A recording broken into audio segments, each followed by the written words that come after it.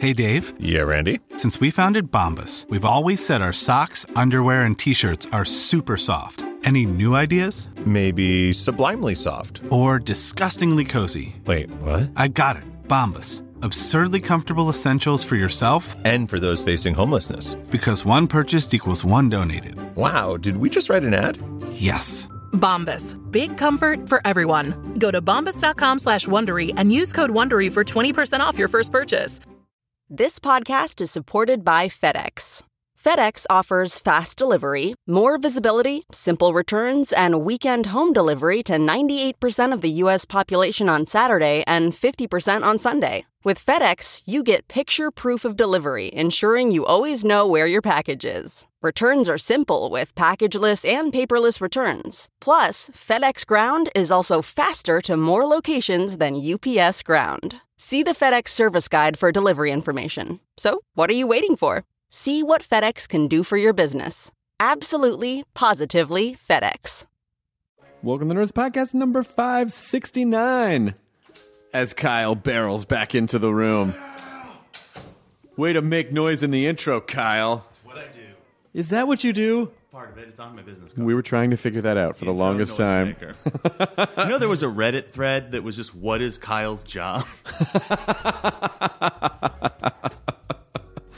We don't know.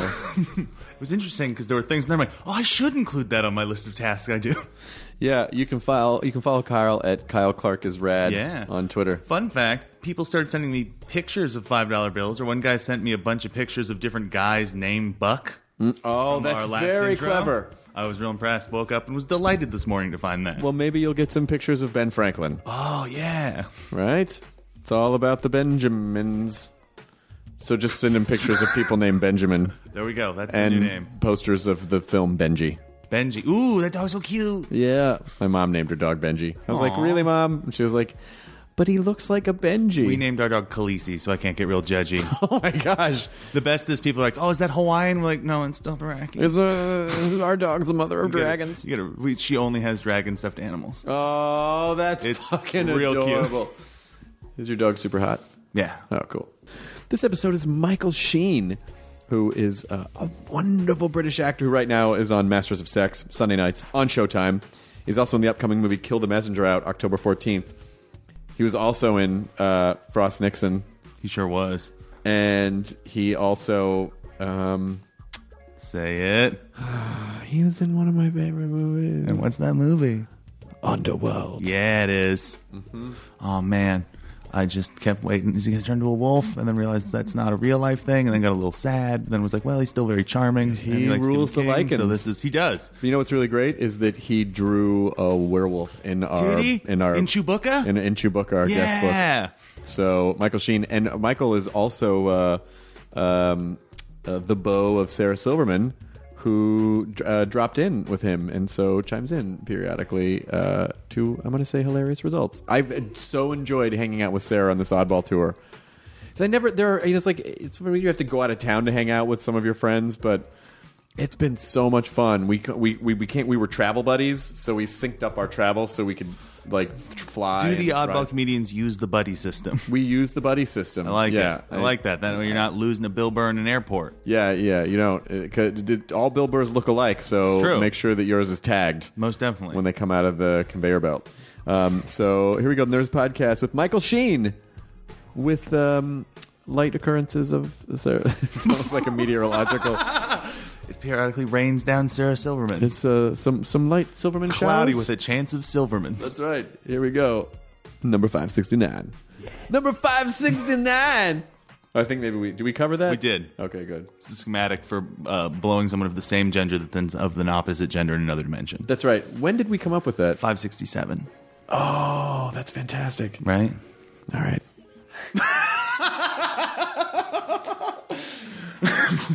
Sorry, I was just getting blown my interdimensional doppelganger. The dream. Now entering Nerdist.com.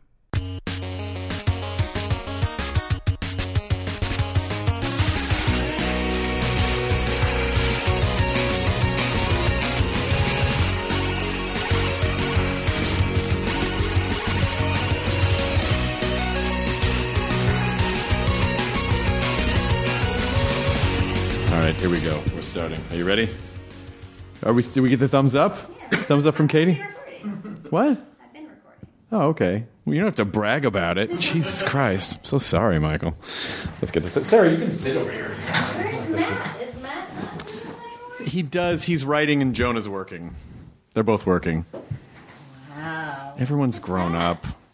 They're working at the Genius Bar at I say that sarcastically. Oh, hey, Genius Bar. But he doesn't work at the Genius Bar anymore. Michael Sheen, there was a very delightful moment which I captured on digital imagery of when we were flying to, when Sarah and a bunch of the comics were flying to, I think maybe Chicago or something. I captured the exact moment where Sarah opened the New York Times and realized that you guys were a giant story in the New York Times and she had no idea. So this was the shock registering on your face of like, oh, fuck, that's us. I can't believe you took a picture. That was incredible. Yeah, I got it the moment right after. Yeah, so that's you registering that that's you guys. That's Sarah pretending that she didn't know that it was in the No, newspaper. that's what I told Mike last night. I go, if I were Chris, I would probably be like, you're full of crap. Like, you knew it was in there acting like, I'm just going to read the New York Times today. But I really didn't know. I believe everything everyone tells me, so there isn't any part of me that is, if someone says, I didn't know, I would go, okay, I guess I didn't know. It's very easy to trick me. I'm way too gullible. That's why Sarah likes you. She's a constant liar. Okay, so you guys have some stuff to work out. Perfect Do you want to... mixture. You have to... What was it become? I was just watching. Now I feel like torn. What was the story? What was the story about? It was an interview with me that Sarah somehow managed to get into. Like she somehow managed to get into this. What? Oh, shit! You asked me to come. I was just going to watch. I asked you to come, not be in it. I can't help it if my sparkle is, if my light shines too much. Yeah. Here's a bushel. Go and put your light under it. I can't believe you brought a whole bushel. That's so strange. Yeah. Most people... I thought about bringing just a few, but I ended up bringing the entire bushel. I went the whole hog. Can I talk to you for a second about Underworld? Is that okay? Me or Sarah? Sarah, did you see Underworld? This is really awesome. Let's hear what Sarah has to think Michael about Sheen on my DVR. I get anything he's listed in. Underworld is one of those movies that got so under my, like, in a good way, got under my skin. I watch that movie like once a year. I will go back and watch it again. I've bought that movie in so many different forms of media. But you make an excellent... Do you have it on Laserdisc? I have it on... No, I don't have a giant Laserdisc. I do. You do? They made Underworld on Laserdisc? No, but I do have an actual Laserdisc player from the 80s. Yeah, of course. Yeah. So you used to have all the Criterion collection No, stuff? I only had 3 films. Stir Crazy. Oh, you Stir Crazy on Laserdisc? Yeah, Clash of the Titans. And Midnight Express. They were the only 3 films I had on Laserdisc. Okay, so Stir Crazy, I've seen that movie a million times. It's classic. Pryor Wilder, fucking incredible movie. Clash of the Titans probably shouldn't be on Laserdisc because you probably don't want to see how bad the effects are. I'm talking original Clash of the I Titans. know. I know. Yeah. But yeah, no, the effects are brilliant. The terrible flying sort of Pegasus horse, yeah, and the weird plastic kraken. Yeah, and the guy with sort of like a tail and weird little nubby horns. Yes, that's Andromeda's the guy that he's cast down. Oh, what the fuck is his name? Yes, him, that guy. But that Mr. Tumnus. Mr. Tumnus. Yeah. Mr. Tumnus is goddamn delightful. Yeah, this man is a demon spawn. But I seem to remember there being some like was that Ray Harryhausen? Yeah, and Harry Hamlin as Perseus. That's right. And Laurence Olivier as Zeus. One of Ursula Andress as Burgess Meredith. The woman as Burgess Meredith. He played Burgess Meredith in that movie, Ursula Andress. Yeah, Burgess Meredith, which was such a strange casting to have Burgess Meredith be like, by the gods! Like, it's such a strange... He did not belong in that movie, but... No. But that was an era of special effects where there's one scene where Perseus is fighting this scorpion that was made from the blood of Medusa's head. And so the way that the effects were done is that they had this weird stop motion thing, but it was clear that he was fighting in front of a screen that they were projecting projecting the stop motion on. Yes. So they weren't even compositing. They were like in real life compositing by having him, what it looked like was fight a movie screen. I always get like Ray Harryhausen's effects mixed up. I know that the skeletons that come out the ground are Jason and the Argonauts, which is the clashing rocks where there's the two brass things that the boat has to go under. Is that Jason and the Argonauts as well? Or is that Sinbad and the Eye of the Tiger? Yeah, no, you see, this is the thing. I get Sinbad and the Eye of the Tiger, Jason and the Argonauts, and Clash of the Titans confused in terms of the effects. I opened for Sinbad once. Did you really? And does he indeed have the eye of a tiger? He does. He is a... I didn't really. I just wanted a little bit of attention. You guys keep going. You're doing great. Okay, thanks, Sam. But I loved all those old movies and still catch up every once in a while. Like Clash of the Titans, though, that movie, for some reason, as a kid, was so important to me, and I can't remember what it was. It was. I watched that movie so many times, but I can't. But watching it now, I really am. Is it because you used to fly off on a winged horse every night to go and watch pagan dancing? That's when I started doing that, when I realized that was actually a possibility, that you could just summon a Pegasus and that it would take you off to... By the way, they completely fucking bastardized the Kraken and made it this weird ape lizard thing with multiple... Like a Kraken is like a squid creature, right? It's like a giant... Yeah, I imagine sort of like Swamp Thing, but under the water, isn't it? No, but it's sort of like the bigger. Squid. It's like a giant squid. It's not like it's not like a giant. It's not like an anthropomorphic lizard being with multiple arms. Like it's like a squid creature. I have a completely skewed concept of what the Kraken is. Clearly. Is this the Kraken lore that you're getting over across the pond? I think it is. We're going to go all the way with this. Is this part of Margaret Thatcher's Kraken lore? She sunk the Kraken as it was exiting the no-sail zone. Oh, so you played Tony Blair. Is that ever weird for you? Or do people not realize, like, oh, well, that was a character that I played? Or do they... Yeah. Well, I think it's probably weirder for Tony Blair, who apparently, when he visited L.A., had people coming up to him going... You were really good in that movie. So it was probably slightly stranger for him. They were like, you're really good in Frost Nixon. He was like, I was not in. Yeah. Was not in that movie. Yeah. Is it, do you kind of get, I don't know, can people separate you from the characters in the movie, or do they? I don't know. It sort of depends. Like, you'd think that because of the variety of things that I've done, that people would be able to. But I think, like, there are very separate audiences for different things. Like, the audience for Twilight is not necessarily the audience for The Queen. What are you saying? I don't understand. I'm just saying that there is some divergence here in the... You're in Divergent, too? I am in Divergent, too, yeah. No, I'm not. I'm not in that. So but are you saying... I've got my bearded career. Mm-hmm. So if I'm walking around with a beard, people might recognize me from Underworld, where I am bearded. But if I'm clean-shaven, people might recognize me from The Queen and Frost Nixon and things like that. And if I'm walking around with very long, straight black hair and red eyes, then people might recognize me from Twilight. And those same tween girls are like, please do another political biopic. Yeah. We loved Frost Nixon. They're constantly screaming at me as I run down the street. So I have a question for Mr. Sheen. What was Mr. Nixon like? What? That's not the question. Yeah. But you have a great actor face because you can disappear into so many different types of roles. Are you saying I'm bland? No, is that what you're saying? That is not. That is the opposite. I have of what a bland I'm saying. face. I'm saying you're transformable because Lucien, like the long stringy hair, and I didn't realize right away, like, oh, that's the guy from Frost Nixon. Like, I didn't make the connection. Actually, funnily enough, Underworld 3 and Frost Nixon came out on the same day. Yeah. Which one made more money? I think neither. I think you have to make over a certain amount for it to say that it made money. But nevertheless, I got quite a thrill from the fact that they came out on the same day. Was Underworld 3 the Rise of the Lycans? Yes, it was. Yeah, I'm familiar. Yes, it was. It was my origin story. I remember.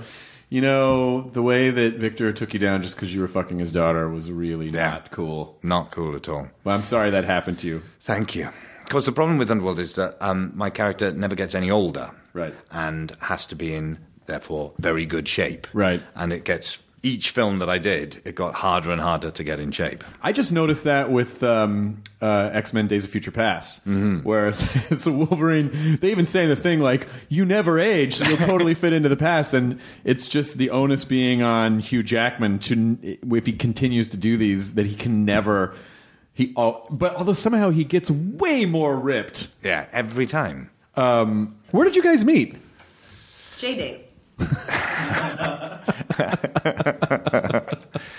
I went to a benefit at Largo, and we were introduced by Mr. Mark Flanagan, Flanny, who runs Largo, and then he and Sarah were playing tennis the following day together. That's right. And he emailed me and said, "I'm playing tennis with Sarah Silverman. She took quite a shine to you last night." And I said, "Oh, really?" And we started an email conversation. Turned out she hadn't taken a shine to me. And he had also said to her that I had only come to the benefit because I had a crush on her. Neither thing was true. Oh, my gosh, what a shifty Irishman he is. Yeah. I know. And yet somehow it's all worked out well. But then it gave us both, we were so confident on our first date. Because I was like, he likes me. So maybe it worked. It did. Your joke answer of J-Day was better than mine, which was like and mingle. And I'm sorry that I had to say it, but it just... I think it's great. No, I shouldn't have backtracked. I should have said it at the time. Like and mingle is excellent. Like and mingle. Like and mingle. That's great. It works on so many different levels. That's brilliant. So you live here in California. I've lived here for about 13 years now. Oh, you have? 13 years. Oh, you're in California now. Yeah. Does it affect when you go home? Are people like, what happened to your accent? Are we shaving your accent away? I don't think so. I don't think I sound Californian. I think I still sound vaguely British. Like a leprechaun. Oh. It's a different country. And that's a made-up creature. They don't exist. Wait a minute, what? No, Mark Flanagan's a leprechaun. Very large leprechaun. A man who goes around like just pairing people up magically. Yeah. Everything that guy touches has some sort of a weird magical element to it. Like the entire... Like Largo feels magical to me. Like it feels like a portal to a magical world every time I go in. It is amazing. It's a beautiful, beautiful place. Do you were you a stand-up fan before? Yeah, I mean, kind of. I didn't go to see a lot of stand-up. My friend Clint introduced me to places like Meltdown and Largo and kind of opened up a whole new world in LA for me, really. Mm-hmm. When I first got here, I didn't really know, what was going on or where to go and do it. I just sat in diners reading Stephen King books all day, quite literally. That's what I did. And I'm also quite nervous about going out into the world, usually. I kind of stay within small spaces and then very slowly venture out. So it took a long time for me to find things that I actually liked doing here. And that wasn't because of LA. That was because of me. And so finding places like Meltdown and like Largo kind of opened up Los Angeles to me in all kinds of ways. What's your favorite Stephen King book? Single book, standalone book, The Stand. Series, Dark Tower series. Nice. Gunslinger. And mine's Pet Sematary. I know. Dark book. Well, it's great. The only one he regrets writing. Really? Nah. He, for some reason, he doesn't like a lot of the things that are connected to him that I like. What's that saying? that I'm never going to meet Stephen King on Like and Mingle. That you get on famously. Are you a fan of Joe Hill's? Are you a fan of Lock and Key? I haven't read any of Joe Hill's stuff yet, but I am looking forward to it. I've heard so many great things. Lock and Key is so much fun. Yeah. And you can really tear right. You can just rip right through it. I'm focusing on becoming best friends with Stephen King first. Even though I know some people who know him who've said, "Oh, well, I could get you to meet," but I feel like that's cheating. I go to his house in Maine and I stand outside his front gates and I take pictures of myself there and I wait until he might come out and go, hey, come on in. And it hasn't happened yet. I think it was somewhere like this. Hey, come on in. I went to in Bangor, Maine, which was like a pilgrimage for me, going to this place that has stood in as Derry or whatever in a lot of his books. And it was a grey, rainy day in Bangor, Maine. And I went to the Stephen King bookshop, which only sells Stephen King stuff. And the guy who works there gave me a little sort of photostated map of Bangor with all the Stephen King things on it. So like the stovepipe from It and all that kind of stuff. And the canal. And I went around in my car with my girlfriend at the time, who had no interest whatsoever, and just drove around to each place on the map and stood there and kind of took pictures of myself there and got a thrill. And then eventually the map ends with Stephen King's house. So my girlfriend at the time said, I'm not going there with you. So she sat in the car round the corner, parked around the corner, and then I just stood in front of his gates, which has little cobwebs, metal cobwebs and spiders on it. It is pretty amazing that that's just a daily part of his life. Yeah. Just people coming up. Weird people hanging on outside. Because you're such a good actor, something that you might want to consider doing, dressing up like Stephen King, shooting a video of you going, hello, Stephen King, I'm you, Stephen King. And you know who'd be a really good friend is Michael Sheen. Have you seen Masters of Sex? And just do a real spot on, which to him might feel like the equivalent of a Boardwalk-style caricature. But I really think it's your shot. I actually have worked on, for the last 3 years, a pageant based on all of Stephen King's novels. And I act out all the parts. And I'm going to do it outside his front gates one day and see if that gets his attention. There's literally no reason that you should not do that. No. I'm going to do the entire Dark Tower series as shadow play outside his gate. I will go with you and tape that. Okay. And then we will send that to Stephen King together. I will hand deliver it. I will have it made onto Laserdisc because I feel like Stephen King probably has a Laserdisc player that he has not touched in a really long time. Wouldn't it be amazing if he had only 3 films and they were Clash of the Titans, Stir Crazy? Wouldn't that be great? That for some reason that seems totally plausible to me. I don't know why I picture the inside of Stephen King's house to look like the Haunted Mansion from Disneyland. Just the bat. I wouldn't be surprised. I've never understood why the Talisman that he wrote with Peter Straub. Never understood why that never got made into a film. I mean, do you know why? I don't know why. It's probably. Just kind of having a vague understanding of how the film business works, it's probably a situation, it could be like, oh, someone optioned it, it sat on a shelf, that executive got fired, it got buried, or maybe he just didn't want to do it. I don't know. There's a new film of it being made, apparently. Yeah, that's kind of interesting. Well, I wonder, his stuff's really tricky to translate. Yeah. Well, because I'm not a big horror fan. I don't really like horror. It scares me, which I suppose is what it's meant to do. Right. But I don't enjoy that particularly. And the thing that I love about Stephen King's books is that I find them very moving, a lot of them. The ones I really like are not just sort of horror, lots of horror stuff going on. I love the characters. I love the kind of world he creates. And I find it very moving, what he writes about. And so I think the ones that have made the best films, in a way, I'm thinking of things like Shawshank Redemption, Green Mile, are the ones that don't rely on the horror, that it's sort of just based on the characters, or Stand By Me and things like that. And I think people maybe, and I guess what Kubrick did with The Shining as well, in a way, was kind of go for something slightly different to and that's what he didn't like about it. Right. So I think that's why it is tricky. People are drawn to doing films of his books because of what they think is most popular about them. But actually, I think they miss the point of what's popular. Yeah, and then every once in a while, you get Cat's Eye. Yes. Which, I mean, it had some charm to it. Dead Zone. What about the Dead Zone? Remember the Dead Zone. Love them. Fucking Martin Sheen and Christopher Walken, wasn't it? Yeah. And then later, Sharon Allen. Yeah, and then later, Michael. No. Michael. This is fucking Breakfast Club. Breakfast Club. Weird Science. Michael. The 3 names. Yes, Michael. It's not Michael. It is Michael. Michael Boutros Ghali. It's not Michael Boutros Ghali. Oh. It's Mike. Anthony Michael. I just gave birth to a brain baby. Anthony Michael Hall. No, what not threw me was Anthony. the Michael, which traumatizes me anyway because that's essentially the soundtrack to my life. Michael. How did I just brain fart Anthony Michael Hall? Like, I've seen every... Oh, I'm so disappointed with myself. And by the way... Sorry. What? Did you just realize it was Anthony Michael Hall? Yes, he did. They made a series. He made the TV version of Dead Zone. Yeah.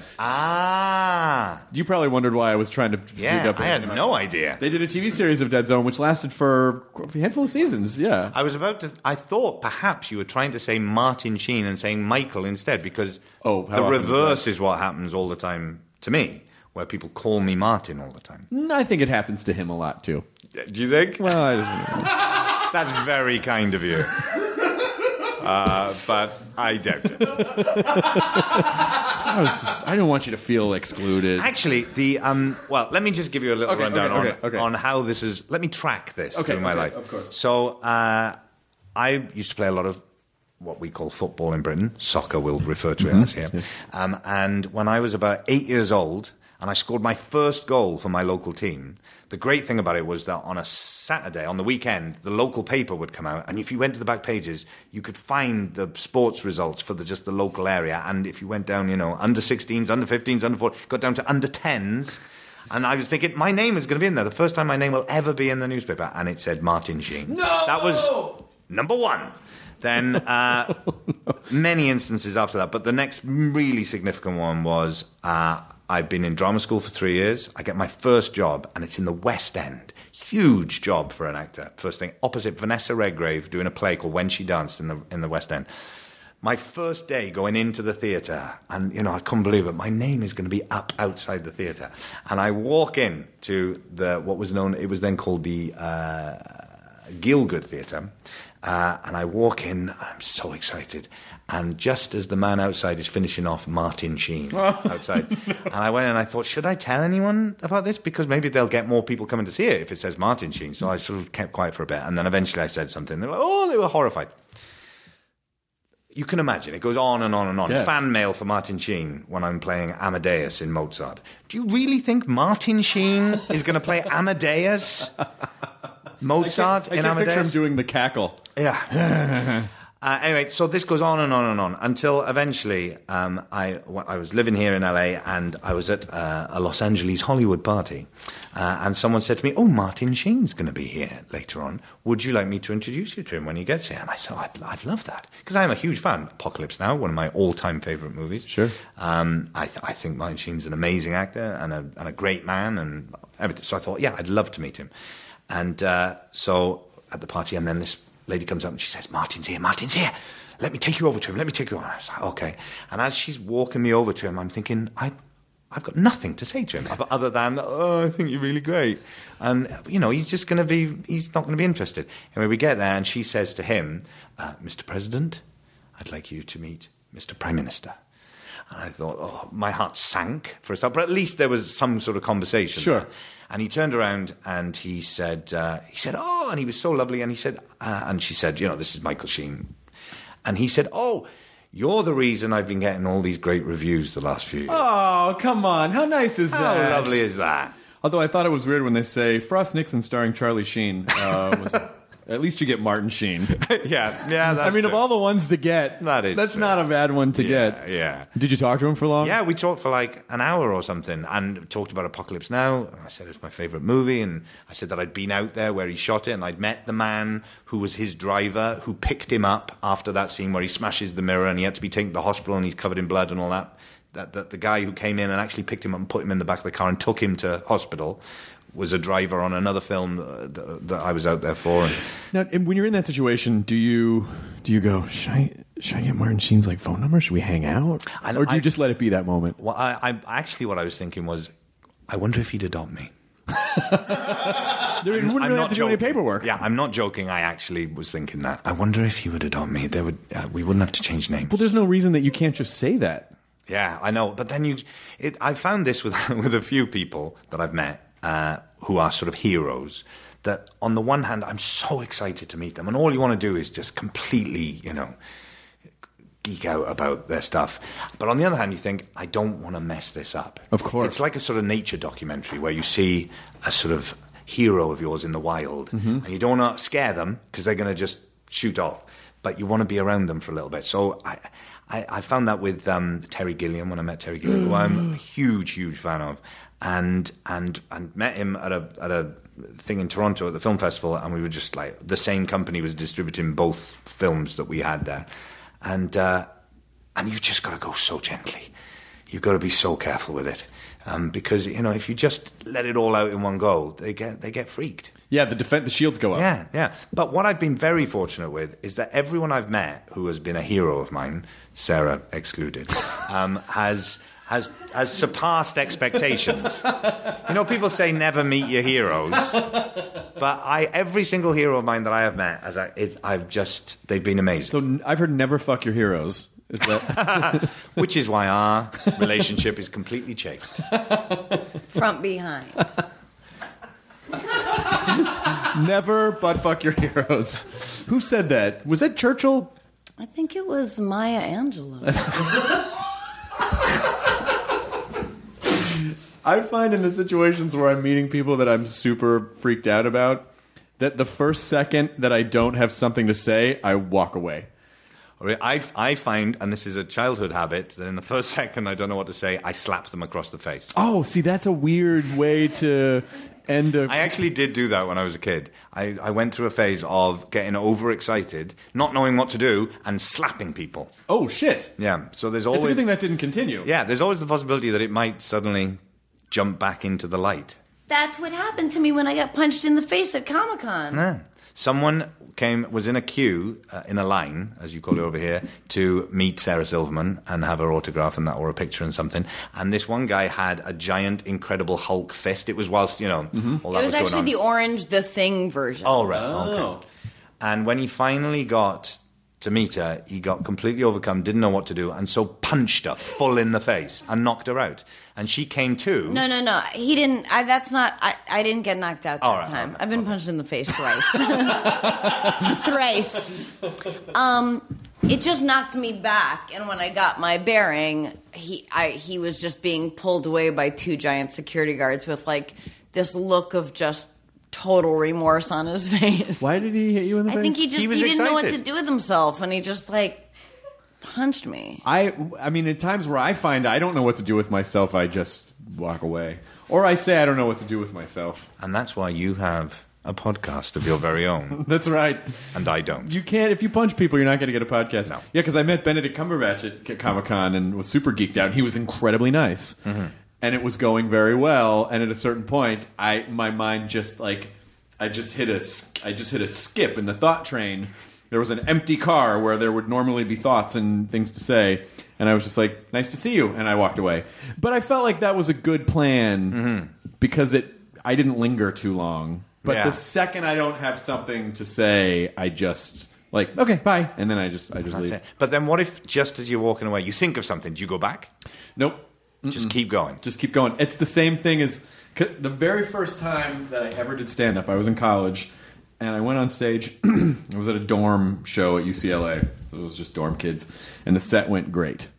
And I got off stage, and the show ended, but the show was about to end, but the last comic didn't show up. And so in my brain, I go, you know what? I had a good set. I'm going to go back up again because these people love me. It doesn't work that way. No. It doesn't work that way. And so then basically my first stand-up experience was marred with me getting greedy, and it taught me a fucking lesson, so I never go back. And I even am respectful to the extent, because a lot of times in those situations you'll see those people again. But I'm very respectful of our business has been settled, and just maybe a nod, but not, because I don't ever want anyone to feel like I need something. I honestly feel like famous people, I think it's the only time that I think a man can understand what it must feel like to be a woman on a date, which is this sort of creepy, like having a guy look at you like there's something they want from you, like there's something that you can't give them, but they need it, like that feeling. And I feel like that's when a famous person is just like, someone's just standing here and they expect something from me and they want it real bad, and I don't know how to give it to them. I wonder what it's like to be a famous, attractive woman, where you've got both of them. If only there was one here.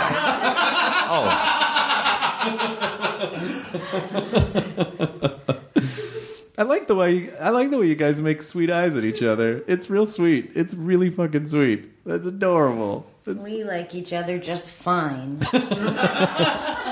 Seems like you like each other a lot.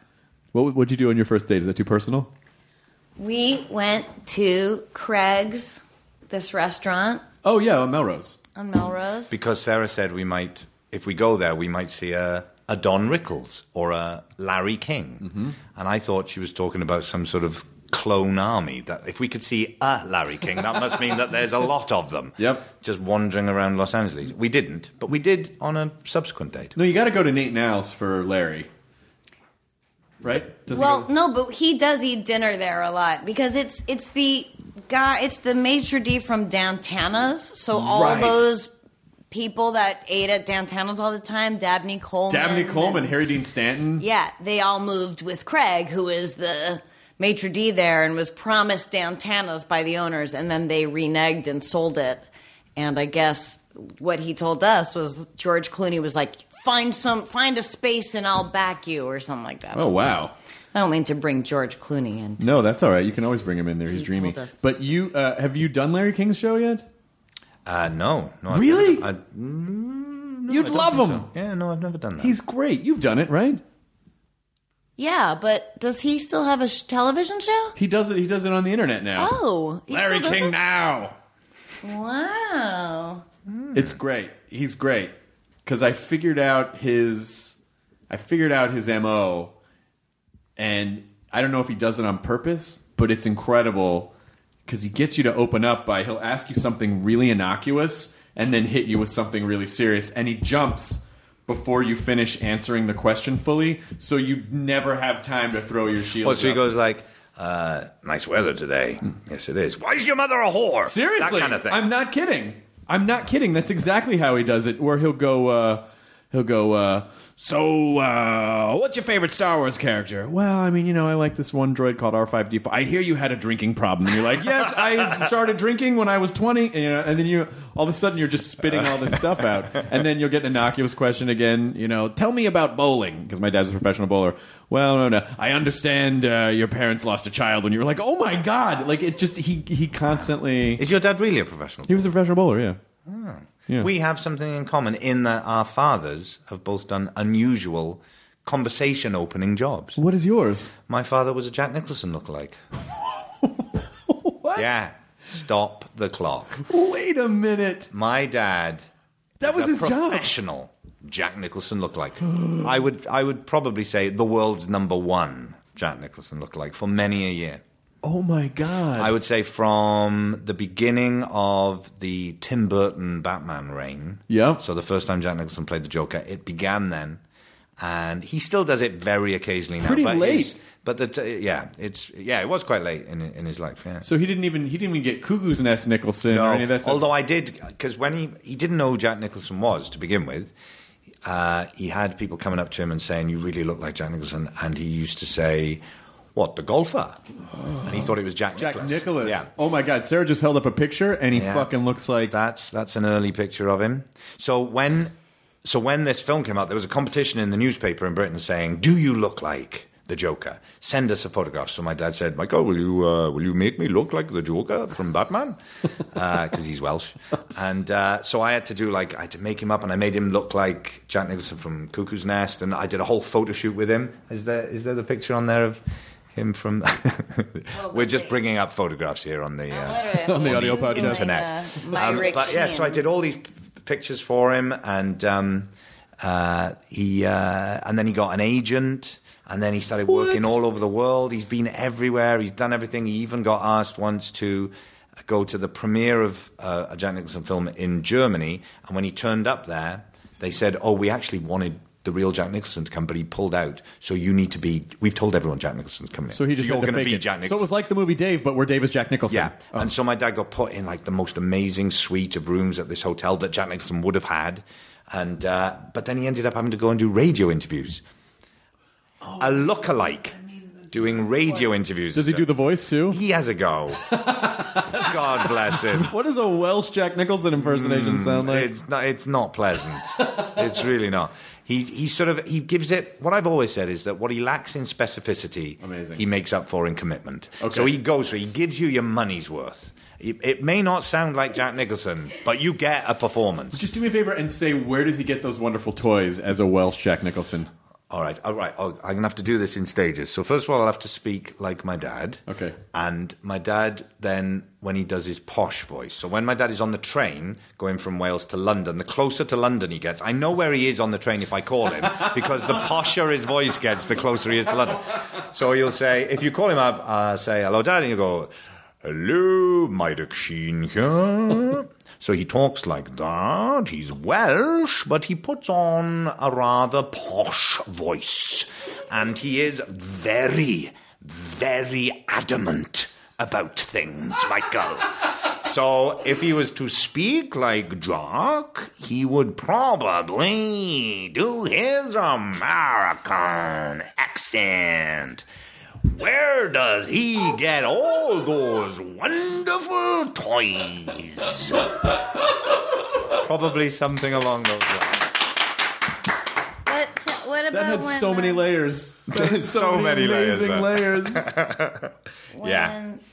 They have on the 4th of July, they have like USA parties, right? What's it called? Yeah, like an America party. And they go like, he goes as like a cowboy, and his mom goes as a baseball player. Oh, that's great. That actually does represent the major swaths of this country. Actually, But when my mum and dad used to come and visit me in LA when my dad was doing all the Jack Nicholson stuff, he loved it because he would get an LA Lakers hat and he'd put that on and he'd put his dark glasses on and he'd say, no, I'm not trying to get people to think I'm Jack. I'm just, it's sunny, Michael. And then every 5 minutes people would come out and want pictures and my mum would have to take the picture and she just had a guts full of it. She hated it. Wait, sorry. What? About when Anger Management came to London. Oh, yes. So, the premiere of Anger Management, and Jack Nicholson was coming over for the premiere at Leicester Square, red carpet, and a company got in touch with my dad and said, we've had this great idea. What we want to do is when Jack Nicholson is walking down the red carpet, we'll have you in all your Jack stuff hidden in the crowd next to the red carpet, and just as he's walking up the red carpet, we'll get you on there, and then you meet him, and Jack meets Jack on the red carpet. Well, I don't this see is how going to this be could go bad. Yeah, and so my dad told me about this, and he said, I'm not sure, Michael. I really don't know what to do here. And I said, well, it's up to you, Dad. You ever think about it? And he said, yes, I'll have a think about it. And then a few days later, I called him up and I said, did you decide what you're going to do? And he said, yes, I'm not going to do it, Michael. It's Jack's night. Very giving. Very. I said, I think that's very generous of you, Dad. Very nice of you. That may not have gone as No, according that would have to- gone very badly, I think. Usually when a company like that calls and says, we have a great idea, it's not, you just hang up the phone. Because it's usually not going to be, that's so sweet. No, and I also, something, I don't think I've told you this story, but something happened, and I now can't remember which way around it was. Either my dad got into a situation whilst he was being Jack. No, I know exactly what it was. So, do you remember when Jack Nicholson there was a whole thing about him attacking someone with a baseball bat on the freeway? Do you remember about this? Oh, no. There was a whole thing about, and it was sort of tied into the anger management thing because it was like, oh, Jack really does have an anger issue. And there was a whole thing about him having threatened someone or something. Anyway, it was on the news. And I remember watching this and seeing, as they were talking about it on the news, they started putting photographs up in the background, relevant photographs. And one of them was about an incident at a premiere where Jack had apparently got into a tussle with someone in the crowd. And I was like, that's my dad. That's my dad. And it wasn't Jack. It was my dad. Did you tell your dad that he was? Yeah, I told him that, yeah. How did he discover, what was his career before this? He was a personnel manager, which is like HR manager, I guess. So he worked in sort of middle management like that, yeah. But he was always a sort of frustrated performer. He was really, but had, God bless him, no talent in that department, but a lot of commitment. So he really loved the idea of being an actor, but he just couldn't really do it very well. So he was really, really, it was the sweet spot for him to be able to have the life of a performer without really having to do anything other than give it 110%, which is what he does.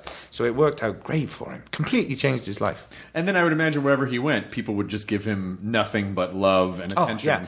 Go to a restaurant anywhere, and you'll have people coming up and going, like my dad wouldn't have finished the food. He said that you get such big portions in America, and he was in a restaurant in America, and the waiters came up to him, and he'd eaten like half of it, and they quickly like got rid of the food, and then went, "Ladies and gentlemen, Mr. Nicholson is a member of the Clean Plate Club." And then he'd have to be. So he loves all that. He absolutely loves it. But everywhere he goes, he would get that kind of attention. Have you ever met Jack Nicholson? I have met him, yes. I've met him twice, very briefly. Once when I was at drama school, and to make some, money, I had a job as a theatre usher.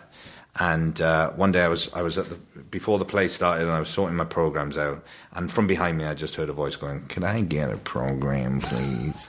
And I turned around, and there he is. It's like, "Oh my God, you look like my dad."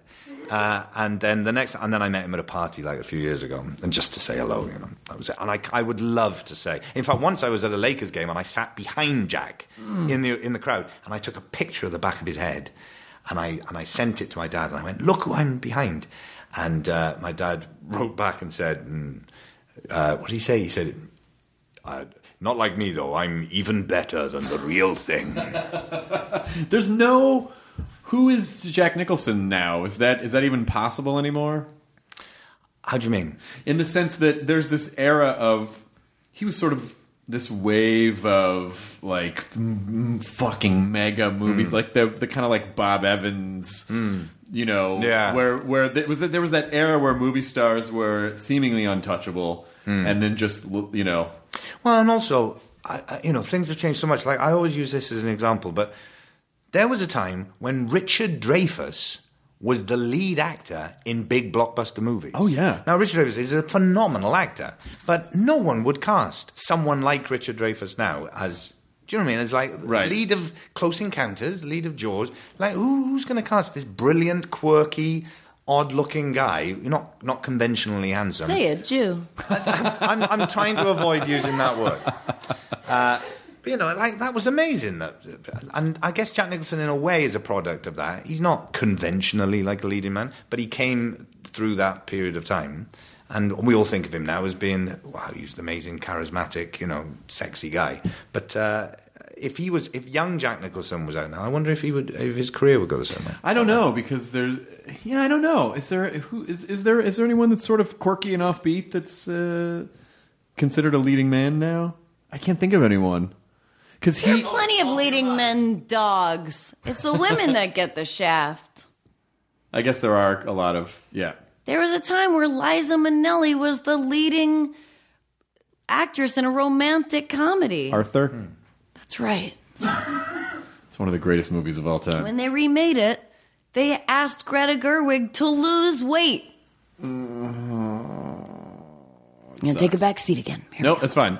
That was a valid point. No, it's absolutely a valid point. And she was doing Arthur sort of around the same time as Dreyfuss was doing. It was a similar. It wasn't just about women and men, but women are always going to get the worst end of it.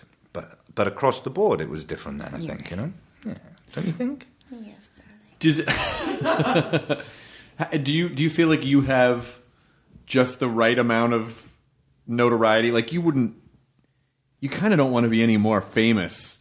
Because if you are, then it starts to get in the way. And you probably, I would imagine in England, do you get paparazzi shit a lot? I mean, a bit, but not that much. It's not enough to make it, Sarah's eyes get really wide and she's nodding. Mm-hmm. Well, there's a bit of that. But I, if I really think about it, I feel like, it's sort of, everything's sort of at the right level for me, it feels like. On a good day, I'm able to appreciate that. On a bad day, I'm like, oh, why am I not? You can always feel like that. But on a good day, I feel like, you know what? I have I can usually get a table at a restaurant, as long as I get someone else to drop my name, because I can't do it myself. I can, I get now and again, just when you sort of need it, someone comes up and goes, I really like you, I really like your work, or I really like you in that. And it's just enough. It's not enough to be intrusive or to be like you can't do anything. And but any more than that, and it will get in the way. And I feel like I have enough anonymity in a way to be able to get away with playing lots of very different parts.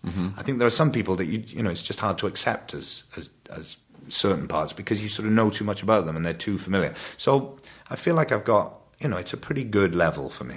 That's why in England you should always travel with your dad nearby. So if you get paparazzi, you're like, look, Jack Nicholson, and then you run the other way. You joke. I did a film called Bright Young Things many years ago, and we were in this sort of limo that had been hired for the night. Me, my mum, my dad, my publicist, and my agent or something. And we turn up at Leicester Square on the red carpet, and there's crowds there and all going crazy. And my publicist says, when we get up to the red carpet, my publicist said, "Let your dad get out first." And then give it a few minutes. And I was like, what do you mean? And then my dad got out, and all the cameramen are like, Jack, Jack, Jack! And they went crazy. And then I realised, yes, I need to leave it 5 minutes now before I get out of the car. Oh, of course, because you won't. Because I would. You're not gonna. No one would pay any attention. No. That was that happened at the Emmys because I was doing the red carpet next to Kerry Washington, and everyone which, by the way, totally fine. Like I don't mind at all. She's gorgeous and super funny too. She was really cool. But you sort of like it is kind of funny that there are these sort of weird like no, you gotta understand how this system works. It's a very weird animal, and it's weird that that's a part of what we do too. Now, I don't mean we like you and I are in this. I mean like I'm down here and you're up here, and that's fine. How dare you? No, it's true. I'm but a mere TV host and a decent comedian at best. But I'm like, but to actually, there's something that's so entrancing about acting. But do you, in the sense that television now is just as engaging to people. Do you remember when there was like this huge gap between like, oh, well, you don't do television? Yeah. When I first got to LA, like I said, about 12, 13 years ago or something, if the idea of, trying to pursue a film career, then it was the death knell if you were to go into TV. That was the attitude. Cable even. Yeah, God, I mean, just ridiculous. Showtime. It's not Showtime? Oh, it's over. Yeah, there's no way anyone will ever consider you to be in movies and that kind of stuff. And, I mean, that has completely reversed now, I think, if any. It's completely changed in the last 10 years. It is extraordinary. So it must be nice, as I feel like, as a British actor, you can do an awesome TV series, and then whenever you feel like it, you can just go back to England and do like a period movie. So many. I mean, that is exactly what I did last year. I did the season of Masters of Sex, and then I went back to Britain and did a period movie. That is exactly what I did. There's no shortage of those. No, there's plenty of them out there. To make the Masters of please forgive me. I haven't seen a lot of the show yet, and I have a very specific reason. Mm-hmm. It's weird for me to see people I know having sex in a movie. I had a friend who guest starred on the show called Hung, which I thought was a great show. And she got fucked really hard in the show. And I was like, oh, I can't. I felt like I was... I felt like I had something... I felt weird. I felt really weird about it. One of the first things that Sarah Silverman's father said to me when I met him recently was... Nice talkers.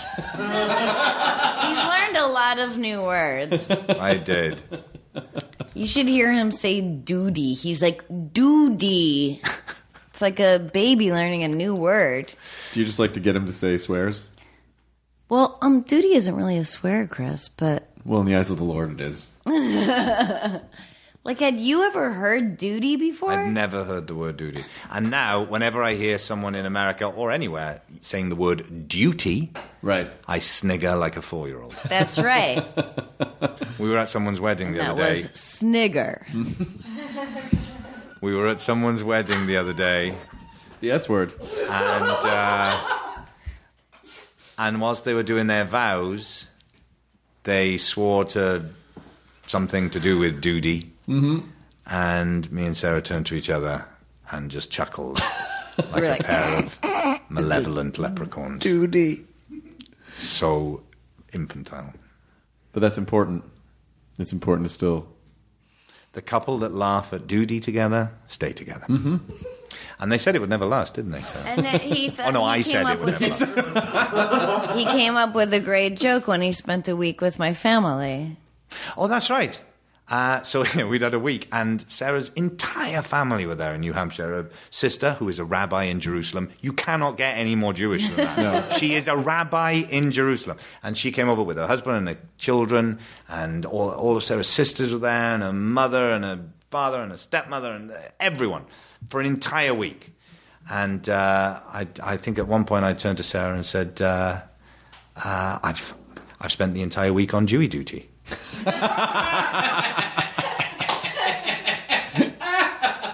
This is now my favourite pastime, coming up with jokes around this. We went to the 92nd Y Street Theatre in New York the other day because I'm going to do something there in October, and we were sort of checking out the building, and it is amazing.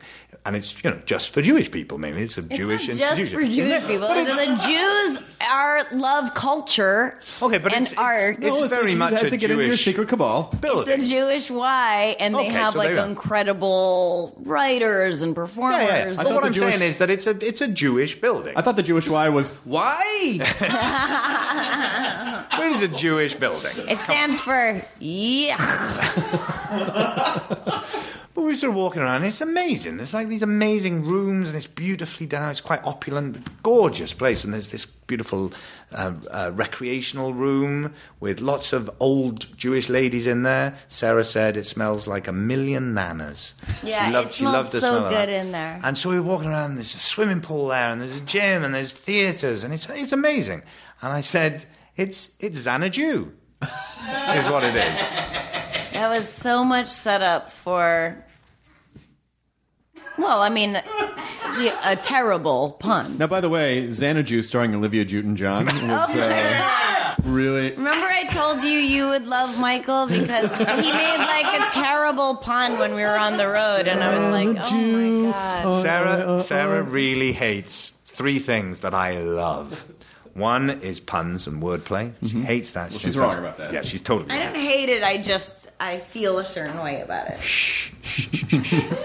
You're being annoying. He uses my own bits against me. So she hates wordplay and puns. She hates magic. Yeah. And let me just be clear about this. Not magic as in sort of not magic with a CK at the end. Right. She hates magic done by magicians who are doing tricks. I don't like magicians. They're not magic. I love magic. I swoon for magic. Your dislike for it is based entirely on a false premise. They are not trying to convince you that they are magic. Right. They're not trying to convince you of that. Right. It's an illusion. So the difference is they spent some time in their basement learning a trick when I was busy, and that's the difference between us. Can I tell you something? You were making up funny stories. That's the thing, is that comics basically do the same exact thing. Yes, that's why you don't like it. There's a turn where the people don't see the misdirect, and it's like, ba-da! Right. Well, that's why I didn't like...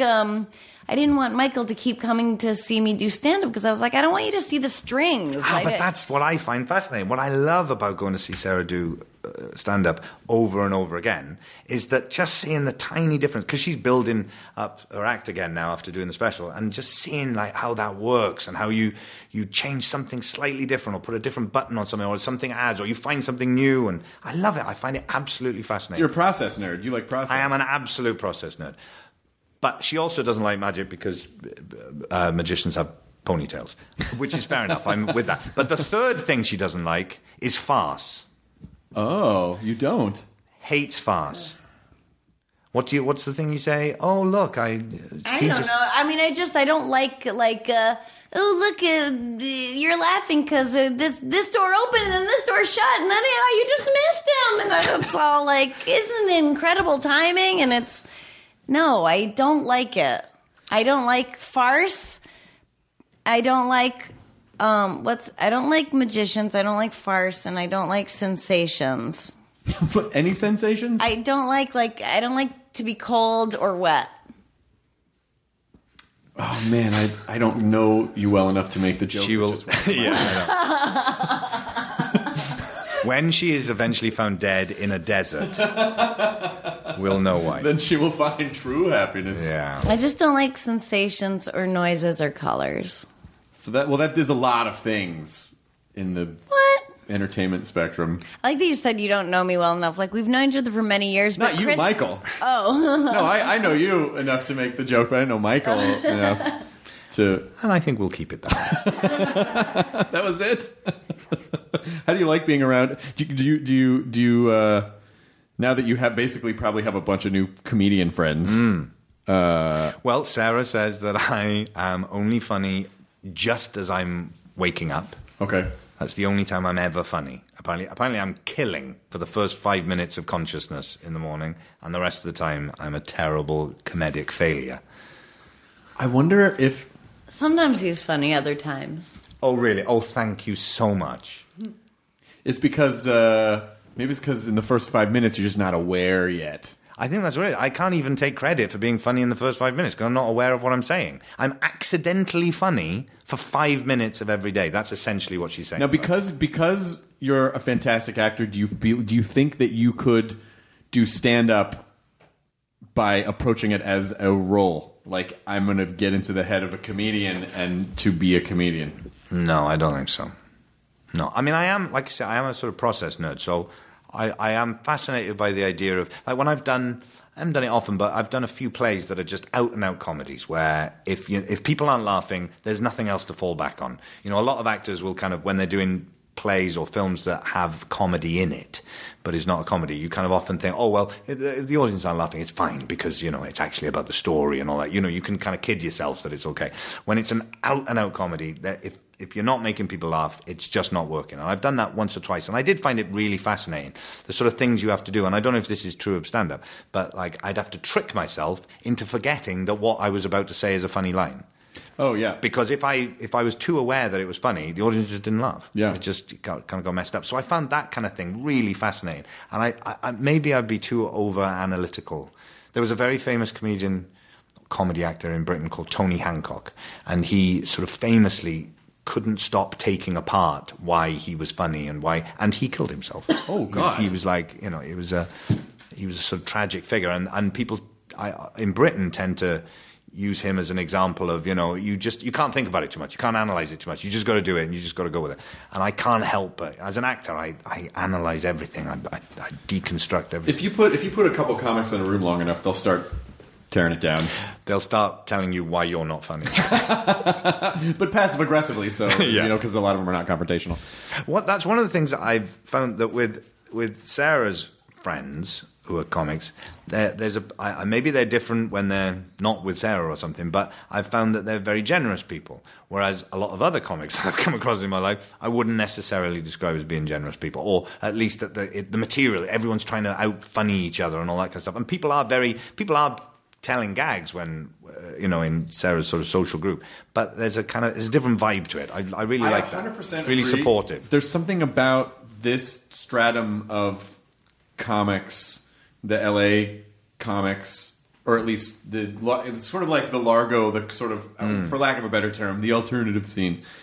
Everyone's real nice and supportive, and then you do dogpile tags on jokes, but it doesn't feel like you're trying to hip check someone out of the way. It doesn't feel competitive. No. Maybe it is competitive and it's just covered up, but it doesn't feel competitive. It feels like everyone enjoys it. Everyone enjoys each other being funny in that way, and that's very additive. refreshing. It's additive without feeling like I have to destroy everyone else in the process to get my thing. Yeah. Or that you can't have a conversation. Like, I remember at drama school, there was a phase where everyone found it really funny to, if anyone said anything that was vaguely, you know, boring or vaguely pointless, then someone would go. There was a whole thing about the shawl of shame, and so first of all, it started with someone going, "Put on the shawl of shame." Then it was just "put it on," and then it was eventually not even. You just did the gesture, and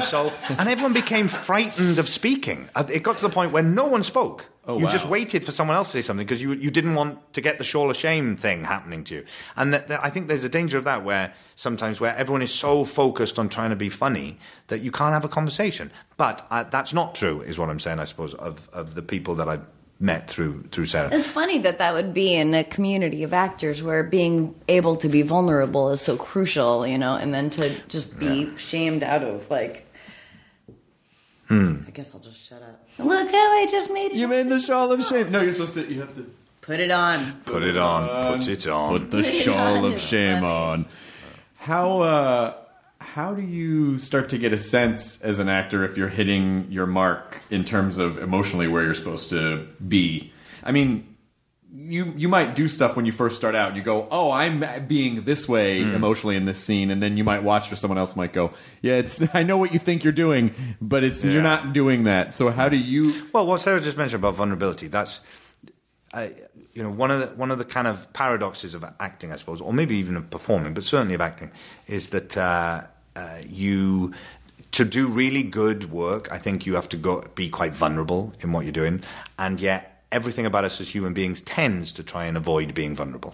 That's what we spend most of our life doing. We have, I talk about this a lot because of the character I play in the TV show, because he's sort of an extreme version of it, but there's the version of ourselves that we think we are internally, the sort of sense of ourselves that we have. Then there's who we're trying to fool everyone into thinking that we are.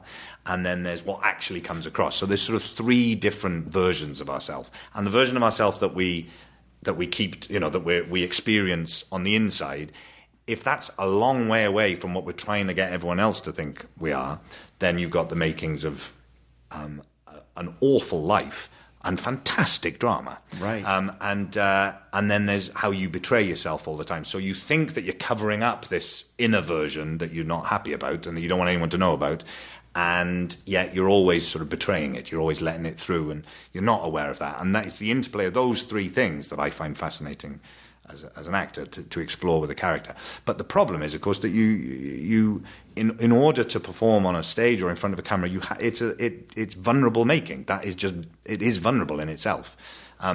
And there's always a part of you as an actor that is trying to defend yourself against vulnerability all the time. And sometimes having ideas is a way of defending against being vulnerable. The ideas become sort of armor for you and protect you from being vulnerable. Then other times there's like being what people would consider being what they call tricksy acting, where you kind of rely on certain things that people like and that work for you, and that becomes armor. And ultimately, to be in the kind of sweet spot of acting, to do the good stuff, I always feel like it's just when you're vulnerable, when you just let all that go. Sometimes I used to feel, it was one of the challenges with the character that I play in Masters of Sex, that to begin with, there's not a lot going on the surface. And that brought up all my insecurities, that I'm not very interesting. Unless I'm doing stuff, yes, then I'm not interesting. The audience is not going to be interested in me unless I'm doing stuff. And it was a real challenge for me to not do too much, or not do too much on the surface, to have lots going on underneath, but not show it so much. And that brought up all kinds of insecurities for me. And that's stopping yourself from being vulnerable. Just going, I'm here, there's stuff going on, and I'm not going to cover it up. Sometimes pausing too long on stage certainly is a way of stopping yourself from being vulnerable. It protects you. Like somehow that thing of going, I'm not going to speak until I'm ready. I'm not going to speak until I'm feeling it. And that again becomes a way of just stopping yourself from being vulnerable. David Mamet talks about the idea of just don't pause. Just say it.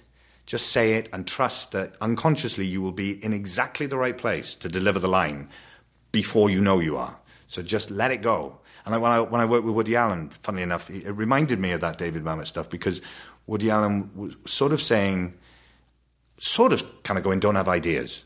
Like, the sort of stories about Woody Allen only giving you the pages in the script that you're in is true. I didn't know what happened in the rest of the film. So you go in, as an actor, you think, well, I have to know what the story is that I'm in. Otherwise, how can I possibly if I don't know the context of how this character works? But you don't. I didn't. And if you sort of start playing subtext, he goes, no, I don't want you to do that. Don't have ideas. Just play the lines. Just play the surface. And I thought that's interesting, because it reminded me of Mamet and going, it's a very unmodern way of looking at it. People used to say that Shakespeare did the same thing, that Shakespeare would only give the actors their lines and their cue lines from the other actors. You never got the whole play. So all you would know is, my cue is whatever the line is. You'd hear it, and then you go, oh, no, I say my line. So it was a similar kind of thing. It's very unmodern, the idea that Shakespeare doesn't write subtext, that you just play the surface. The subtext, everything is in the imagery and the poetry and the words themselves. You don't play subtext.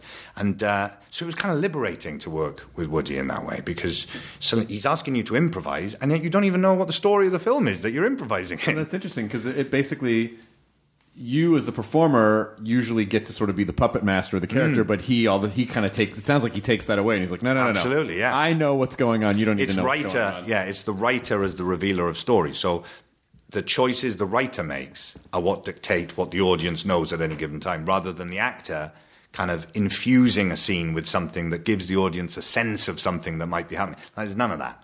He doesn't let you do that. You just play the surface of everything. And then that kind of, when it works, it's kind of brilliant. And it's very liberating as an actor to do that, where you don't have to worry about who my character is or even what my motivation is particularly. You just play the surface of the lines. And that somehow opens up a kind of vulnerability in you. That's what's sort of that was the point I was sort of making, I suppose. I know you must know Steve Agee, right? Yeah. You know Steve. Steve takes amazing fucking pictures, and the way that I see him photograph is he just holds the camera out and snaps. He a lot of times doesn't even look what he's shooting, and it just somehow he just accidentally captures, I think, even better than if he held the camera and lined it up and made everything, perfect. There's just something really organic and authentic about the way that he just click, click, click, click. Well, it's about, and I don't know if this is true with Stephen taking photographs, but I have found that generally speaking, there are two, this is very big generalization, but there's generally speaking two kinds of actors. There are the actors who do loads of work, loads of research, just spend all their time analysing and putting all the work in, and then there are the actors who don't put any work into it, totally spontaneous, just turn up, go for it, and there's a kind of dangerous unpredictability to what they do, but don't put much work into it. And I found that the actors who do loads of research work can often, when they come to the actual moment of performing, are kind of bound by that. It becomes very hard to break out of that and to be in the moment and just go with what's going on. Sure. And the actors who put no work into it and just fly by the seat of their pants are very interesting, in the moment, and there's all kinds of interesting things going on. But it just, it's very self-involved. It's not serving the story. It doesn't really work. There's no depth to it. You know what I mean? And so finding a balance of the two is what's really hard, to be able to put lots of work into it. And then when it comes to the moment of actually performing, throwing that away. Forget it. Get rid of it. And then trust that the work you've done will inform what you do. So you can be in the moment and forget anything. Don't worry about who the character is and what your motivation is and all that kind of stuff. Just be in the moment with the person that you're working with and trust that all that work you've done will inform your choices.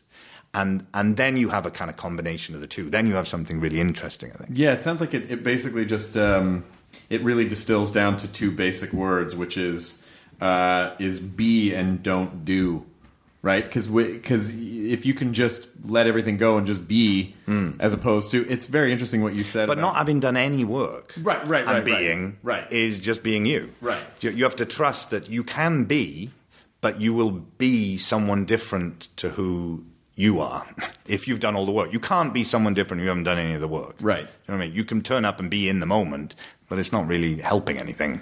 No, but that idea of, I feel like I'm not doing anything. I need to be doing something in this, right? I'm not doing anything because you're not as comfortable with yourself. You're not as comfortable, or you don't trust yourself enough. Like, if I'm interesting just because I'm me and I'm a unique collection of experiences and molecules.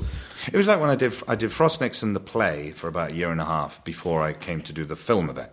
And by that point, I'd done it, we'd done Frost Nixon in a tiny little theatre, the Donmar Theatre in London, which is where it began for about 3 months. Then we went into the West End Theatre, which was big theatre. Then we came over to Broadway, big theatre. And then finally we did the movie of it. And by that point, after that long, getting in front of a camera, having spent a year and a half or whatever just being this character, and having gone from a tiny theatre to a big theatre, where in the big theatre, suddenly the stuff I was doing in the tiny theatre, the audience wasn't getting. So you couldn't just be. You have to be and project what you're being out and play broad strokes. Yeah, but then you come back to film at the end of it, and all that stuff that has informed the performance up to that point, then you have to go, right, now I don't push this now I just let it be there and let the camera find it. So rather than going out to the audience, which I felt like I had to do in the theatre, I then had to totally reverse it and go, now I let the camera come to me and discover what's going on, rather than me having to somehow work out what's going on and then throw it out there for the audience. Yeah, because I wonder if are there acting schools that take that into consideration when people are studying? It's like, this is acting for film. This is how you do the same thing 20 times because you have to do multiple takes. Yeah. And you forgot what you did 2 weeks ago when you shot the other thing. It almost seems like... I don't know if there is now. There wasn't when I was doing it. When I was at drama school, the acting for camera class was like we did 2 classes, and it was just, someone had a broken video camera or something. Like, there was nothing.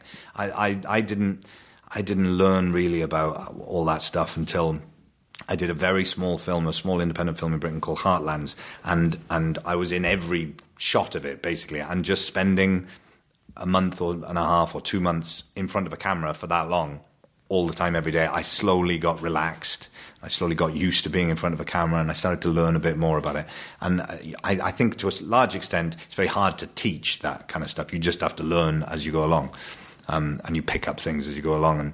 And I started to realize, for me, the difference between film acting and stage acting maybe is that on stage, you sort of have to take responsibility for the story. You have to take responsibility for the whole thing, because the audience are looking at a box, essentially, and you tell them where to look and what to listen to and what the focus should be at any one moment.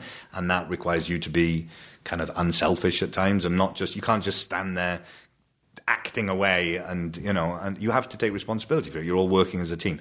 On film, you don't have to take responsibility for all of it. In fact, it's better if you don't, because it's all going to go into an editing suite, and someone else is going to make the choices of what does the audience see at any given point. So your job as an actor on film, it seems to me, is to just fill every moment with life, for it to be happening, real, there, in the moment. Because I found when I first started acting on film, and I can still have a tendency towards this, is I try and make the scene work. Mm-hmm. And the rhythm of the scene, and it's like, that's not. I'm not in charge of that. Someone else is going to dictate what the rhythm of this scene is, and what the camera's on at any given moment. You just have to let go of that, not take responsibility of that. Which is why I think really selfish, self-obsessed people can be really successful actors on film, because they're not thinking about anyone else. Yeah. Because that kind of those qualities that make people kind of self-obsessed and selfish can actually work for you on film. It is interesting. Or against you on stage sometimes. I always say that this business not only attracts a certain personality type, but it also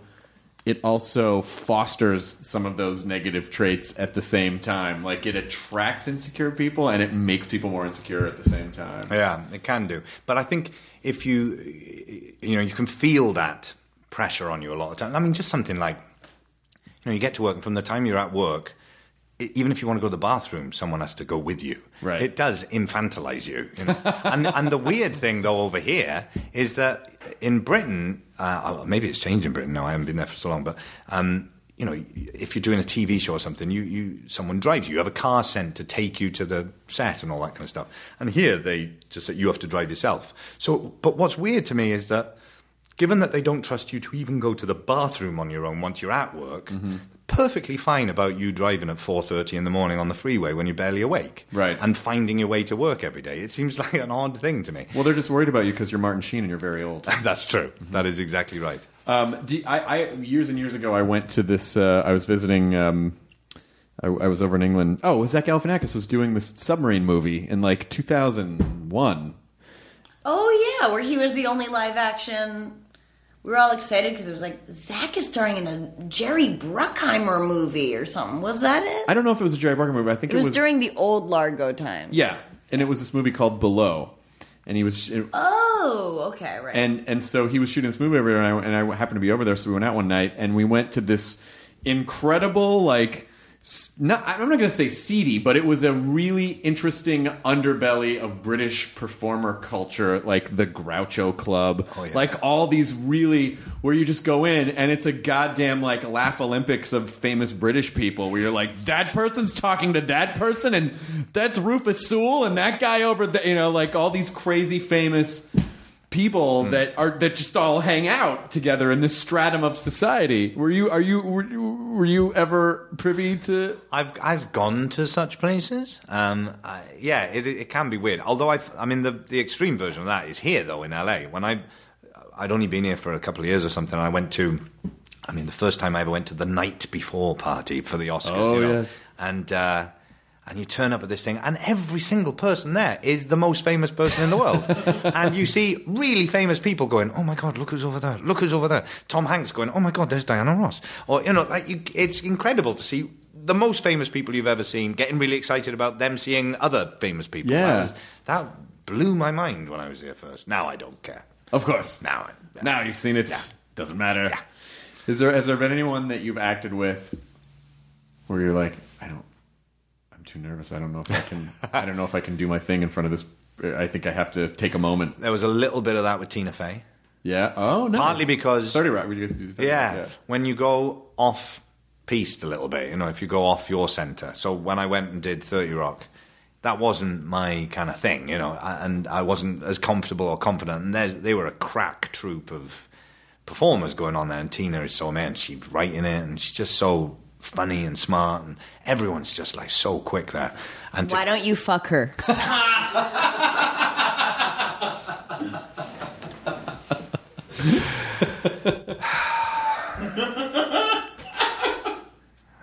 You can cut that out, can't No.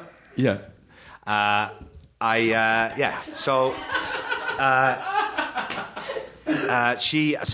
actually going and being in the scenes with her and the rest of the ensemble was quite intimidating at first, and so I was a bit nervous about that. Kind of going, you've written this, and now I'm going to do it, and you haven't seen me. Like, I didn't audition for this. I was just kind of offered it, and you have no idea really whether I'm going to be able to do this, and I don't have any idea whether I'm going to be able to do this, and so that was quite scary. So it's not so much like, maybe it's because I have a massive ego. There is no actor that I am. I expect the other actor to feel like that about me. Right.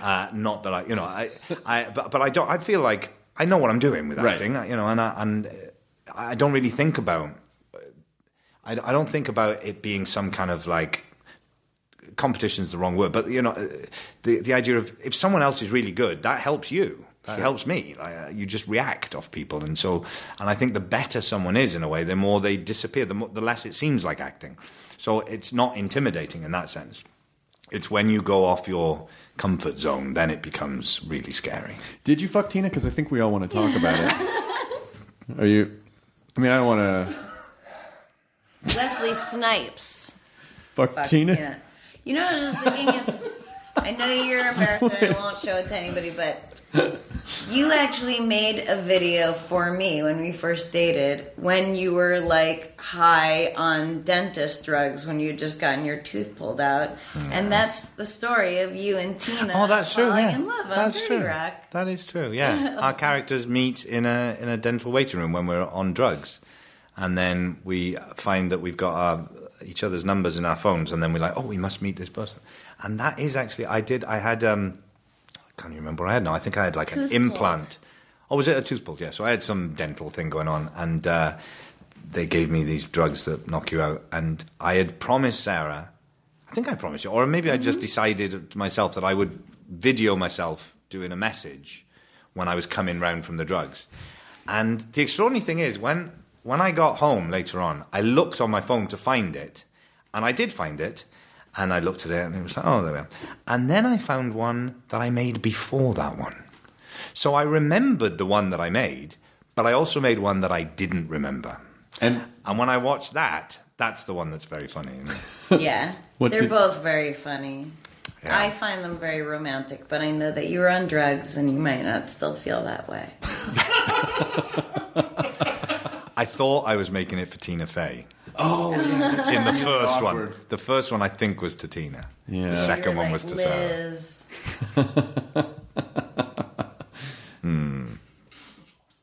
What are you guys going to do for the rest of the night? What's the rest of your night like?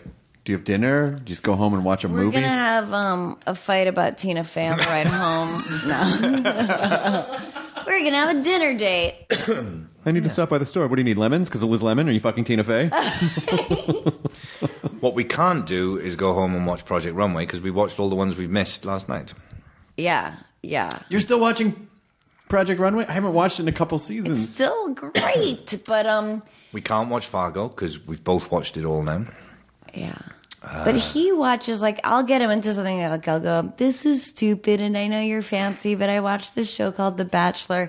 Then we'll watch it, and I'll fall asleep, and I'll wake up to him going, like, why would he say that to her? I get very involved. I really do. This is why I can't watch those things. I get so involved. This is why I can't watch horror films. Because I kind of go, this stuff happens. This happens in life. This shouldn't be entertainment. Clowns kill. real. Clowns kill people. Have you not heard of the clown killer? Small children who are buried in Indian pet cemeteries Yes, come they back come back and to murder life. people. But this stuff happens, and I get very involved with what's going on. And so, watching The Bachelor, she falls asleep, and then I can't stop watching. I have to watch every single one. And I'm like, I get so worked up about it and so upset. Other people don't give a shit. They watch it, go, yeah, it's great, and move on with their life. I can't move on with my life. No, you need to get her into Doctor Who. She'd never go for Doctor Who, I don't think. Yes, I would. You would love it. Is it like Law and Order? No, it's too much like magic. It's like Law and Order meets space and Sherman and Mr. Peabody and history. But I'm so Doctor Who adjacent. I mean, my closest friends are obsessed with Doctor Who. Yeah. Matt and Karen came to your fucking party. Yeah, and I had about 4 friends that almost died. Yeah. And couldn't even, deal. Rob Schraub. Rob Schraub, obviously. But then there were other ones that I was really surprised. It was like, I can't. Matt Smith, I don't even know what to say. I can't even talk to him. There was a time where my name was in the mix for Doctor Who, and I did do one episode. Neil Gaiman wrote an episode, and he asked if I would do the voice of an asteroid in it, which I did. But I didn't know that. Yeah, Your face when you recognized what he was saying was the best thing I've ever seen. God damn it. in the episode where the TARDIS becomes personified. Yes, I'm the Doctor's wife. Yes, I'm familiar. Yeah. Shut up, Kyle. Well, that was me, that and Lucian. Come on, man. And I wanted to be Doctor Who, where Doctor Who regenerates, and just for 3 seconds, you see a Doctor Who who's like something really extreme, and then regenerates again. And becomes Peter Capaldi or whatever. Like someone really, really like that could they would never have that as Doctor Who. And but then forever there would be one Doctor who was that. Oh, just one. Yeah. Well, they sort of did that. They sort of did that with. Do you still watch the show? Mm-hmm. Well, that's weird because. Okay, now just. Earlier we were having this conversation about like the performance being far from what's inside, and so the performance of that agreement sounded like maybe you haven't watched the show in a little while. No, I'm saying that because I watched a lot of Doctor Who the other weekend. Oh, okay. I slightly freaked myself out with how much I watched it because I hadn't been watching it. I've been watching it sparingly. It gets filmed in Cardiff, which is in Wales, which is where I come from. I have a lot of friends who worked on it. Russell T Davies, I was in youth theatre with. He was the first man I ever saw in a dress. Edward Thomas, who was production designer on it. We were at school together. Very good friends. Julie Gardner, who sort of was behind launching it again. I did sixth form college with. Like I've got a lot of ties to it. And I've sort of checked in every now and again, and I watch it every now and again. But then the other weekend I watched it for 12 hours straight. So I was feeling a little guilty then when you said John Hurt is the one where you just get him for a second. Well, that was great. Yeah, I watched that. Eccleston! Yeah, that was wonderful. That was very moving, that I thought. And Tom Baker as well coming back in and all that. I loved all that. Oh, yeah, I was, I mean that. But John Pertwee was my Doctor Who. That was my... A lot. Everyone, is in as much as I think we associate. I mean, I think Tom Baker is the one where people. Yeah, the curly hair one. And the iconic scarf and everything. But I think if you asked, most Brits, like, over the age of, like, 35, maybe they would say John Pertwee. Well, I was on the cusp betwixt Pertwee and Baker. Right. And so I saw more of Tom Baker. Like, I was more... of an age to watch that. But John Pertwee was like this strange dream of my past. I remember an episode with John Pertwee on a boat with a dinosaur, sort of Loch Ness monster or something out in the sea, and the effects were so bad. But it was just, I was at that age where it's like you're on drugs all the time. Like everything is slightly hallucinogenic when you're about 4. Well, yeah, especially that show because of the production values. And also... in our country, watching it on PBS, PBS was like, it was a little bit of a mindfuck because PBS was, well, this is the Sesame Street and then weird serious programming channel. Well, you see, Sesame Street was what used to freak me out when I was a kid in Britain, watching that. Because seeing the guy with the cakes who would fall down the stairs. Do you remember? Yeah, apple cream pie. Yeah, apple all cream that. pies. That used to freak me out. We used to get occasionally something from America that you'd just get one of and then it was gone, like H.R. Puff and stuff. Oh, yeah. I spent years and years and years of my life saying to people, it was this guy, the guy from Oliver, and he had like Jack a Wilde. flute thing, and there were these weird, and no one knew what I was talking about. For years, I thought I just made it up. And then eventually someone went, H.R. Puff and stuff. I went to Amoeba, I bought H.R. Puff and stuff on DVD, went home, and finally... And what a gateway to Sigmund and the Sea Monsters, Yeah. Far Out Space Nuts. In fact, that time, when I went to Amoeba and got that, I also got something else. I sort of did two of them in one go. There was H.R. Puff and stuff, which had been an enigma to me for years and years. But there was another thing called the Singing Ringing Tree. Now, if anyone does not know what the Singing Ringing Tree is, I beg you, I implore you to watch it. It Okay. is one of the strangest things I've ever seen. I think it's maybe Hungarian, and I think it's maybe from the late 40s, early 50s, maybe. And it's a sort of fairy tale story about a man who gets turned into a bear, and there's a tree in a garden that's guarded by a little person who's an evil wizard, and there's a weird fish monster in the river. It's very strange, and it's very Eastern European. Did you find it, And Katie? it is brilliant. Is it on like YouTube or something? Oh, it's German. German Okay. from 1957. Oh, yeah, right. 1957. It was a story in the styles of the Brothers Grimm. Yes. It's just very peculiar. It's very sort of disturbing at times. Oh, that's fantastic. All right. So check that out. Definitely check the Singing Ringing Tree. Anyway, because that had been serialized on British Kids TV one summer holidays or something when I was really young, and I'd watched it and been so freaked out by it. And as apparently a lot of people, Mark Gatiss, who writes for Doctor Who and sure, he also the same thing. He'd seen that and it sort of stayed with him. It's freaked out a whole generation of kids in our country who sort of came across it one day and then never knew what it was. It just never came up. There we are. I'm watching it now. Look at that. Oh, Jesus Christ. It's so weird. It's like weird Technicolor. Yeah, it's that brilliant Technicolor and mixed with really weird effects. If you can like fast forward and look at the guy when he's in the bear suit, you've never seen anyone in a bear outfit like this. It's very peculiar. Oh my God, it's like Wilfred. Yeah. Look at that. Look at that. Oh, Jesus Christ. As a kid, that would scare the It's shit. terrifying. It's on YouTube. Just look up Singing Ringing Tree. There's an hour and 11 minute. And then you have to experience a few things. One, you have to experience the bear. Second, you have to experience the little person wizard. And you have to, the best thing is the fish that comes up in the river later on. You have to watch that. It's all right. Amazing. It's in Hungarian? What it is that it's been dubbed by someone, so you can see that they're talking in the background. So it's even fucking creepier. Everything about it is creepy. All right, he just gave her a pile of garbage like it was a baby, the bear, and now she's being sucked into like a weird snow quicksand. And there he is! There he is! The little wizard! Oh, what the fuck is happening? It's so strange. All right. And not a lot of views, actually. Not a lot of views. No. So I urge you all to go on YouTube and watch the Singing Ringing Tree. And you can get it on DVD. I bought it that day, the same day as I bought H.R. Puff and stuff. Although, watch Masters of Sex first. Absolutely. On Or maybe at Showtime. the same time. Oh my God. I'm hoping that Masters of Sex will morph into the Singing Ringing Tree eventually. Yeah. So you're just going to bring it to the writers. The writers like, so why does Masters put on a bear suit? Yeah. Well, he's experimenting with Well, I fetishism. think we should go for that 50s Technicolor look, definitely. So he's riding a horse through a weird background that two grips are basically just It's a dream sequence. that lasts for the most of the season. Yeah. But this was lovely chatting with you and Sarah Silverman. I'm so glad. Being able to travel with you on this tour made the tour so much better. Likewise, Because it's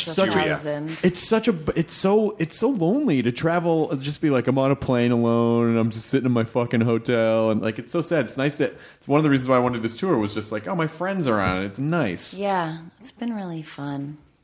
Although there was someone warned me, like when like most of us from the tour were on the same plane, they were like, no, don't get on the same plane, scatter out. The whole tour is on the same. Why'd you put that thought in my head? But it's been fun. Are you doing the next couple, or are you? I'm doing, the rest of them. Me too. You are? You're doing the rest of them? Except for Texas. I'm doing Salt Lake. I'm doing Seattle, Salt Lake, and Denver, and then Mountain View and Irvine. Right. But I wanted to end mine in locally. I didn't. I had so many weekends of travel. I remember when I first started the tour, and I was in between weekends in New York, and I was like, wait, how many am I almost done? How many? And I had only done 4 of 16. It's like when you do a run of a play as well. You do the first 3 performances, and you go, "Oh, that's right. We must be near the end now." No, you've got another 6 months, and maybe they'll extend it beyond that. In the same, but it was a great show. I've seen it, folks. It is amazing. The Oddball Tour. Go and see it. Check it out. Which one did you see? I saw the very first one in Boston. Oh. It was actually the 4th of the tour, but the first one. The first one that you did, yeah. The others were the first one that mattered. The others were BS. I was in the. I don't. Aww. It's fun. I enjoy the tour, but it is. I don't know if after this tour I would opt to perform for 10,000 people again, to do stand up, because it's a lot of. It's talking to 10,000 people. You know, I don't have super fast jokes on You know, it's here's a little bit of a story. You know, and I kind of likened it to. Sometimes it can be oh shit! Oh no, it's a pun! Oh, what's happening to me? Finally, my evil plan is taking hold. What do you liken it to, doll? I'm sorry. That pun was the crown jewel of. No! What happened? It's I think it's if you ever tried to pick up a blanket by yourself. There's no way to do it. It's gonna there's oh, I got this to pick up, but then the fucking load, you know, it's so strange to try to manipulate an audience that size. It's pretty advanced wizardry. You're doing great. I think you just focus on the first 4 rows. Yeah, I just started going into the crowd and fucking around with people because I love doing that. Me too. It's fun. That's it. That's the end of the podcast. Mm-hmm. Martin Sheen. Yeah, Martin Sheen, everyone. What do you get? Have a good night. And Thank you. I hopefully will see you at one of the. Are you coming to the Irvine show? Yeah, hopefully. When's that one? It's 2 weeks from a couple of days. A week from Saturday. A week from Saturday. Oh, yeah. Yeah, it's a week from Saturday. I think I'm away then. Oh. Unfortunately, I'm going to do a documentary in Wales about our political system. Oh. So that's Britain's Oddball Comedy Festival. Yeah. That's what I like to do in my spare time. Normally we say we sign off the podcast by saying enjoy your burrito, but you have a much better. I like to ask people with better accents than I do to say it. Would you sign us off? Certainly. This has been Michael Sheen on the podcast. I've thoroughly enjoyed it, and now please, I urge you to enjoy your burrito. Okay, but now do it as your dad. Okay. Well, hello, all you nerdists out there. Myrick Sheen here, saying enjoy your burrito. Good dismount. The end. Now leaving Nerdist.com. Enjoy your burrito. This episode of the Nerdist Podcast is brought to you by Carbonite.com. Carbonite is online backup made easy. Plans start at just $59.99 a year. Start your free trial today at Carbonite.com. Use the offer code NERDIST to get 2 bonus months with purchase. 1, 2, 3, 4. Those are numbers. But you already knew that. If you want to know what number you're going to pay each month for your car, use Kelley Blue Book My Wallet on AutoTrader. They're really good at numbers. AutoTrader.